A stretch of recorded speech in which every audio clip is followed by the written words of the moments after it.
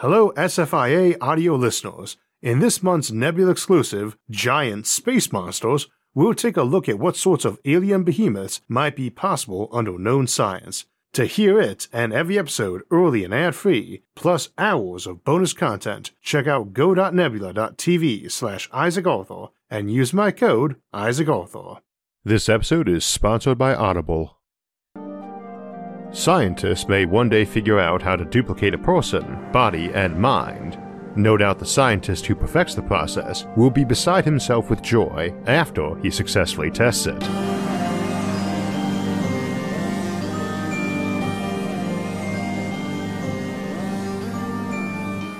A staple of science fiction is the notion of copying or cloning living things. Today we'll take a look at what such technologies might actually produce in terms of new opportunities and challenges for humanity and for individuals, and indeed for the very concept of individuality.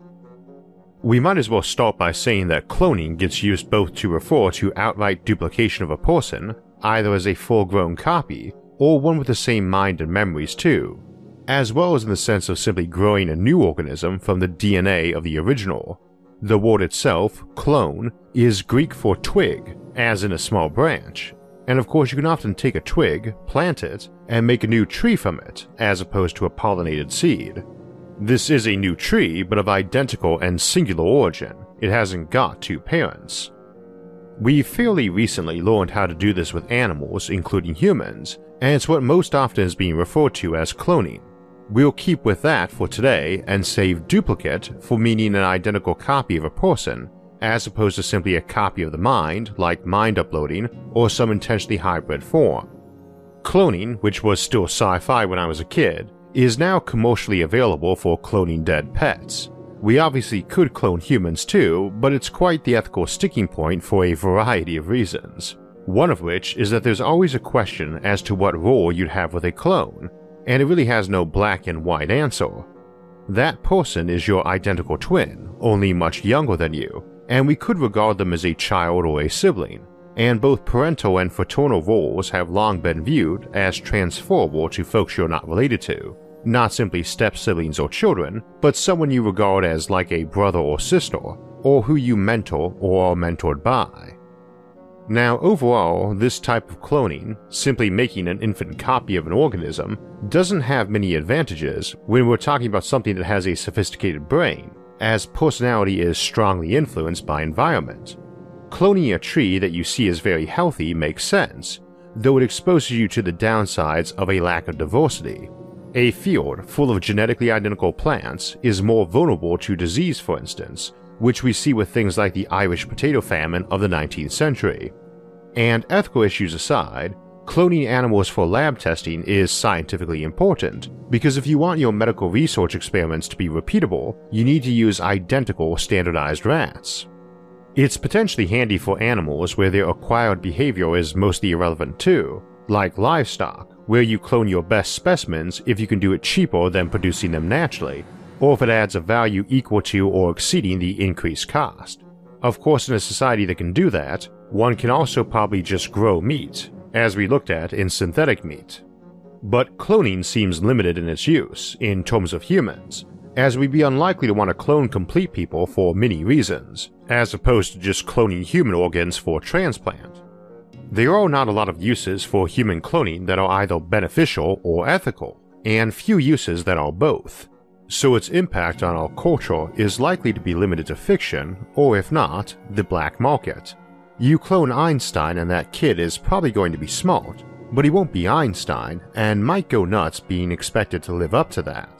Someone might clone Hitler, either hoping to get revenge or to try to redeem him through a better upbringing, but both are rather contemptible goals.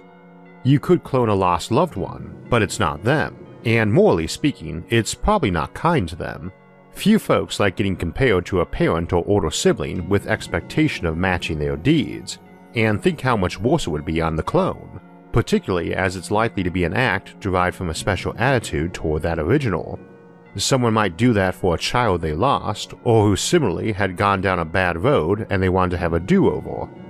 You might clone a spouse who died or left you, but raising your clone spouse is rather horrifying, We see that in the 2011 film Womb.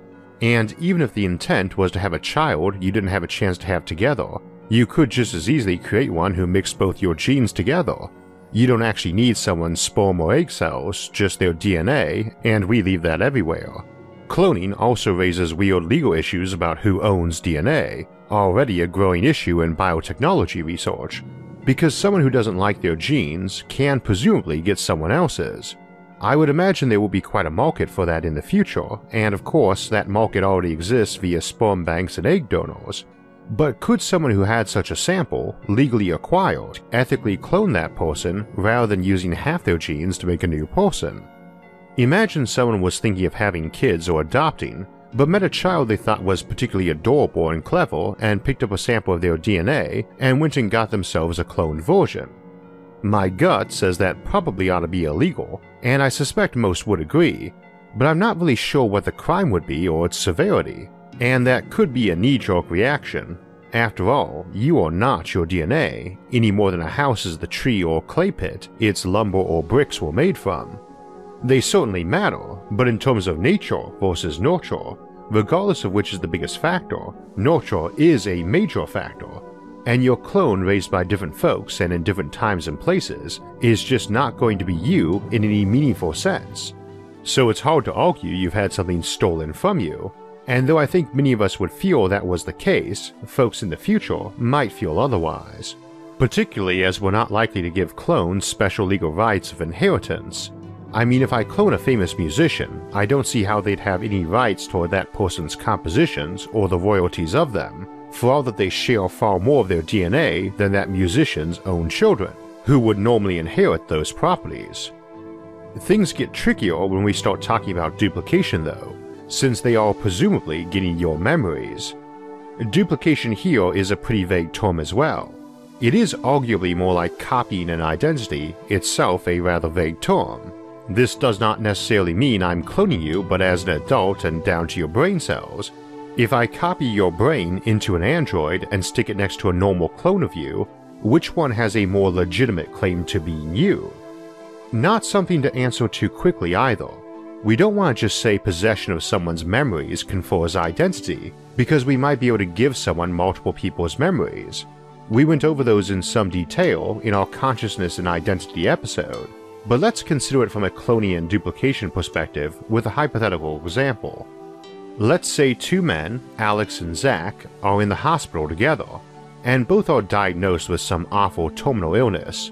They chat and Zach says he's getting frozen at his friend's cryogenics farm. Alex is wealthy and has no next of kin he wishes to leave it to, so he puts his money into a trust held by his parents and goes on ice with Zach. A few years later, Alex's parents miss him, and no real progress has been made toward curing his disease or even toward reviving frozen people, so they get him cloned and name the clone Brandon. But unbeknownst to anyone, Alex's ex-girlfriend stole a sample of Alex's DNA and had it combined with her own so that she could have his child, who she named Charlie.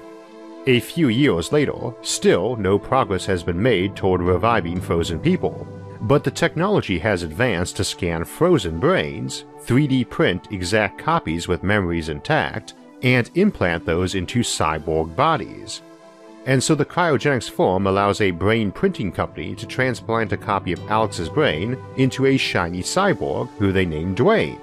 But the brain printing company's terms and conditions page, which most people click on without reading, allows them to sell customer brain scans to a company researching mind uploading. They create and boot up a digital copy of Alex's mind on a supercomputer. The copy is convinced it's Alex, but they name it Eric. Not long later, they download a copy of Eric into an android body and name it Frank. Meanwhile, the brain printing company has figured out how to print actual bodies with scanned brains, so now they print a complete copy of frozen Alex. But the copy is imperfect and missing a few of Alex's memories, but they do coordinate with other companies on their alphabetical naming, so they name the imperfect copy George. And finally, the cryo company figures out how to unfreeze people, and they unfreeze Alex. But they hadn't quite perfected their technique either, and Alex has a massive aneurysm from the process.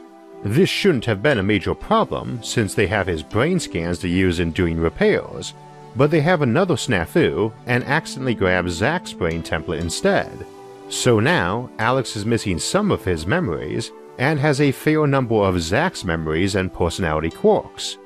It's a dangerous procedure that the doctors only attempted because Alex had been a vegetable, so they flat out refused to try to repair Alex again, since he seems sane and whole.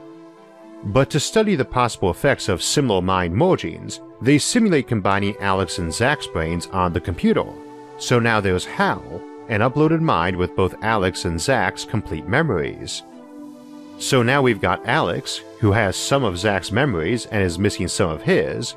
We've got his clone Brandon, we've got his son Charlie, we've got Dwayne, who has that printed brain copy in a cyborg Frankenstein body, we've got uploaded Eric, we've got Eric's copy into an android, Frank, we've got the printed brain organic duplicate George, and finally we've got Hal, who is now of two minds on this whole freezing process.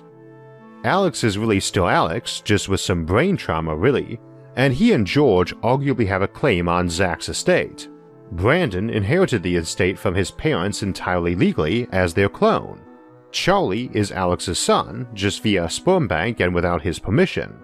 Dwayne was the first actual copy on the scene, with a full memory even though he's a cyborg.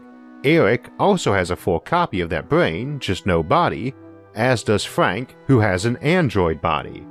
George also has Zach's memories in a complete cloned body, but is missing some, and of course Hal is the same as Eric, but has Zach's too.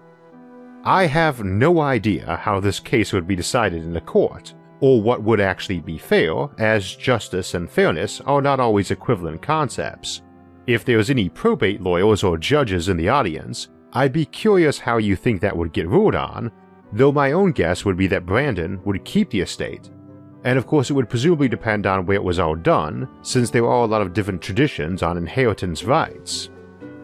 There's a temptation to divide it evenly, but that's neither just nor fair, and would only add to the problem since, for instance, if Eric thought that was going to happen, he might simply make another digital copy of himself for an equal share, or a dozen, maybe even just to spite the others. So too, if Charlie, Alex's semi-natural son, gets a cut, wouldn't any child of George, the organic duplicate, be entitled to the same? And for that matter, if George underwent the same procedure Alex had after his aneurysm, but with the proper brain scan being used instead of Zach's, would he now be more Alex than Alex currently is? And if yet another duplicate is made later, can that duplicate challenge the ruling? For that matter, none of this happened simultaneously, so who came first probably matters. Especially since otherwise, we have to worry about future duplicates getting a share if we discard chronology or birth order. Should the amount of memory actually matter? Or alternatively, should the amount of other memories from other people matter? Dwayne might be considered the oldest mind copy since he was around longest, and accumulated the most life experience since, though that might be arguable too since Eric is an uploaded mind and might experience a subjectively sped up existence, running at hundreds of times the speed of a normal human brain and experiencing a year for every day that passes in the normal world. Now you might be thinking, with all this confusion, maybe it would be better if we just didn't look into such technology. But the stuff has its uses, both to the individual and the society. Also, the inheritance thing might not be a terribly big deal in a high-tech civilization that might be post-scarcity and not terribly interested in money where survival and comfort are concerned. Let's consider a few less confusing scenarios. A person might get themselves duplicated because they were a brilliant and passionate scientist who was working on cancer, and 2 heads are better than 1 and 100 better yet, and we might approve of that. A person might use this to extend their own lifetime, though while that notion is popular in science fiction, I'd imagine we could repair an existing body, offering life extension, with essentially the same technology. The scientist case is an interesting one though, since the fellow was doing it to advance a cause they were very passionate about, and that seems kind of okay, maybe even laudable. Someone really passionate about a political cause, though, might use it to mass duplicate themselves so they could get extra votes in an election, or extra soldiers in a war. Indeed, if they're passionate enough about this cause, they might go really overboard and make tons of copies, even being willing to commit suicide with all but one after the election or conflict to avoid burdening society. One would have to at least respect their commitment to their cause. But it has more benign use too. Most of us do not feel we have any obligation to justify wanting a child to anyone else, and I suspect that would translate to a duplicate of yourself too. A person offered two very desirable but exclusive life paths might copy themselves to enjoy both, which seems fine and, as we discussed for space colonization, might be a very good way to get a big pool of skilled colonists for many different star systems if lots of folks were reluctant to leave their homes for century-long journeys. I could load 1,000 people on a colony ship from a pool of a couple thousand volunteers, and just keep loading more and more ships with 1,000 copies, each randomly selected from those volunteers, different permutations, and by the time those folks arrived at their new world, those unique combinations of duplicates would have resulted in major changes to each of those folks from all the different friendships and duties formed, and unique daily experiences in each unique crew roster, long before they landed on an alien world that will further divulge them from those other duplicates. Alternatively, if a football player was offered the chance to join two teams and couldn't decide which, he might copy himself so he could be on both. On the legal side, either team might object to honoring the original contract, arguing that they weren't getting as good a deal now that there were two of them. Many would also object that it was robbing another player of a chance at their dream. A society might have serious problems if the cream of the crop graduating from college were deciding they wanted to take up several appealing offers and opted for lots of duplication so they could do each, as those positions are now denied from the folks who would have been the runner-up. Also, one might engage in quasi-polygamy by duplicating yourself to marry two different people. Not really sure how this fits into ethics, but I suspect a lot of folks would object. One might imagine someone considering a divorce because they were having an affair, deciding to duplicate themselves so they could marry that other person while sticking with their current spouse and children for a time. That might make for some bizarre divorce court filings and custody battles, especially if the duplicate who remarried wanted partial custody of their kids. The future is never something we should speak of with much certainty about, though I feel confident saying that legal scholars will get a lot of headaches, and psychologists a lot of new problems to study and a lot of new customers. But lastly, I mentioned duplication of identity near the beginning, because of course, folks change with time, especially with very different environments. That's why it's handy for colonizing other solar systems if you're short on volunteers. Within a generation, there's very little similarity in those colonies, even if they had identical rosters of colonists. However, in general, a lot of folks would want to duplicate themselves to enjoy multiple experiences and still share them. This offers some major technical challenges, even if you could share memories. Our brains aren't wired up with digital time index memory recordings, so trying to match those experiences together might be very hard. We see some examples of that in Alastair Reynolds' novel House of Suns, which follows a group of 1,000 clones who explore the galaxy separately and meet up every several thousand years to swap experiences. I suspect that might result in some sort of multi-person narrative chapter experience, where you got fed the experiences of your copies while you slept or similar, so you felt like you were teleporting between lives each day. Such folks might form communal hive minds in reverse, one mind in several bodies rather than some overmind of collective consciousness, but they might instead view it like commuting between lives, getting fed those other experiences like episodes of several TV shows, which I also suspect would result in a lot of headaches for legal scholars if one of those duplicates commits a crime, trying to decide if they should charge them all, and also a lot of new business for psychologists. As is so often the case with the future, about the only guarantee is that it ought to be an exciting and weird experience. Though in this case, it's shuffling around who all those experiences happen to that is the weirdest part. So some folks might be wondering why there's an extra episode out today, and in fact 2 of them since we got that bonus episode on if technology could develop without fire just released on Nebula too. I thought it would make an amusing trick-or-treat, and cloning seems an appropriate topic for a day with multiple videos out.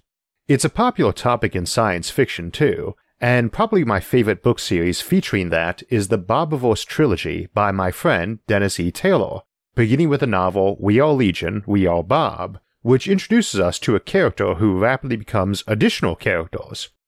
Cloning is always a tricky topic, as is space colonization, and Taylor handles both topics superbly, with amazing realism and a superb sense of genre humor that makes the trilogy a favorite for those of us who are longtime science fiction fans and are already familiar with the concepts. You can get a free copy of We Are Legion, We Are Bob, or the other books in the trilogy at audible.com/Isaac, or text Isaac to 500-500. Audible offers a 30-day free trial, but each month you're a member, you now get a free audiobook and 2 Audible originals, and those credits roll over to the next month or year and stay yours, along with any books you got, even if you later discontinue your membership. And with their convenient app, you can listen on any of your devices and seamlessly pick up where you left off, whether you're listening at home, commuting, running errands, or off jogging at the gym. Audible makes it cheap and easy to access a vast collection of amazing stories on any device. That will close us out for October, and we'll be back next Thursday for a look at cybersecurity. Until then, thanks for watching, and have a happy Halloween.